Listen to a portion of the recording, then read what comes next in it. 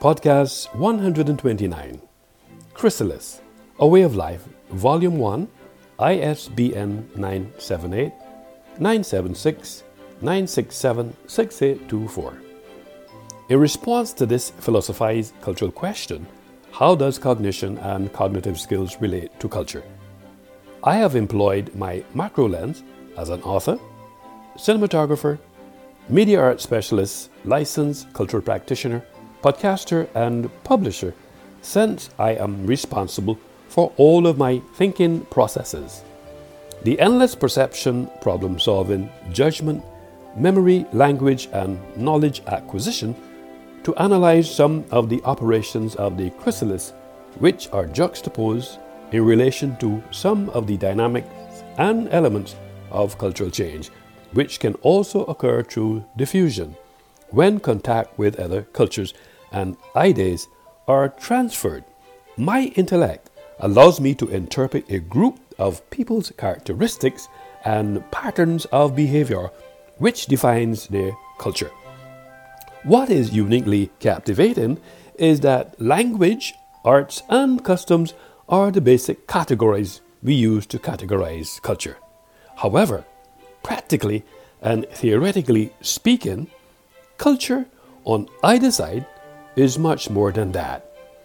It's expressed within Chrysalis, A Way of Life, Volume 1, ISBN 978-976-967-6824, was captured in 9 chapters and framed in publication 240 and verbalized in podcast 129.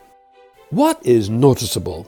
This action is contingent on when I define culture as information is capable of affecting individuals' behavior that they acquire from other members of their species through teaching, imitation, and other forms of social transmission. Cultural evolution is fundamentally just the change of culture over time. A cultural period is a time marked by a particular way of understanding the world through culture and technology. Changes in cultural periods are marked by fundamental changes in the way we perceive and understand the world. They use these resources to divide human existence into 5 main historical eras: prehistory, classical, Middle Ages, early modern, and modern eras. Contextually speaking, this contribution is twofold. Firstly, it contributes to the understanding of the specific use of chrysalis as a philosophized theoretical construct.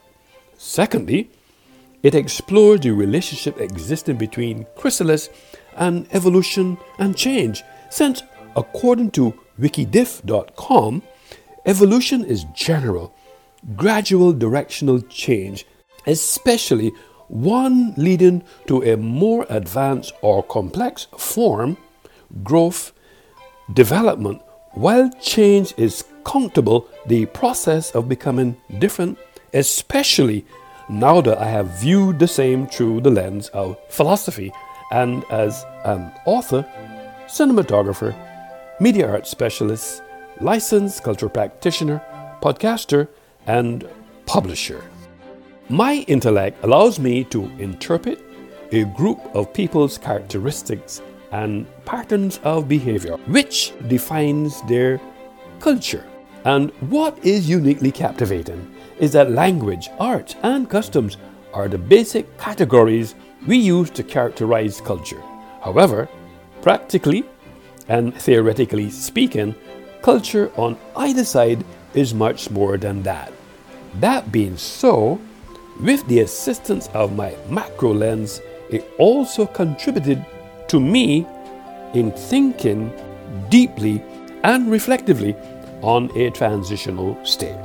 Philosophizing chrysalis in this ambience and or genre created my intellectual appetite for knowledge, as well as igniting and enhancing my ability to decode some of the intricacies of this subject. in my communication skills, my persuasive powers, and my writing skills. The more that I navigated this topic, in a way seems reasonable and or probable regarding evolution and or change, which is inevitable, especially in the lives of all global citizens who are able to acknowledge this fact and cope with change will survive. For example, evidence of this is seen within the precincts of the human time period.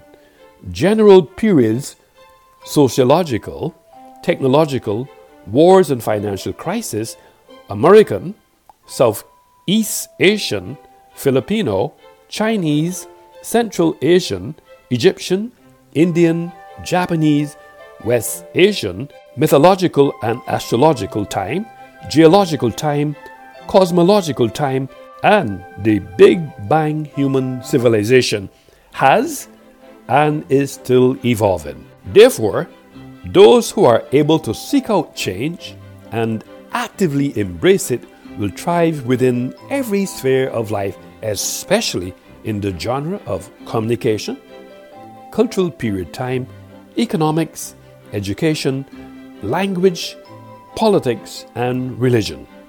Importantly though, all things being equal, and in the scheme of things, we must be very cognizant of the fact that a cultural period is a time marked by a particular way of understanding the world through culture and technology. Changes in cultural periods are marked by fundamental changes in the way we perceive and understand the world. The modern age began after the Middle Ages and lasted through the early decades of the 20th century, when the postmodern age began. The modern age was marked by Enlightenment philosophy, which focused on the individual and placed a high value on rational decision making. This period saw the wide expansion of capitalism, colonialism, democracy, and science-based rationalism. The Renaissance, the Protestant Reformation, the American and French Revolutions, and World War I were all significant events that took place during the modern age. One of the most significant, however, was the Industrial Revolution. Its emphasis on reutilization and efficiency helped society restructure itself similarly. Post-modernity differed from modernity in its questioning of reason, rejection of grand narratives, and emphasis on subcultures, rather than searching for one ultimate truth that could explain all of history. The postmodernists focus on contingency, context, and diversity.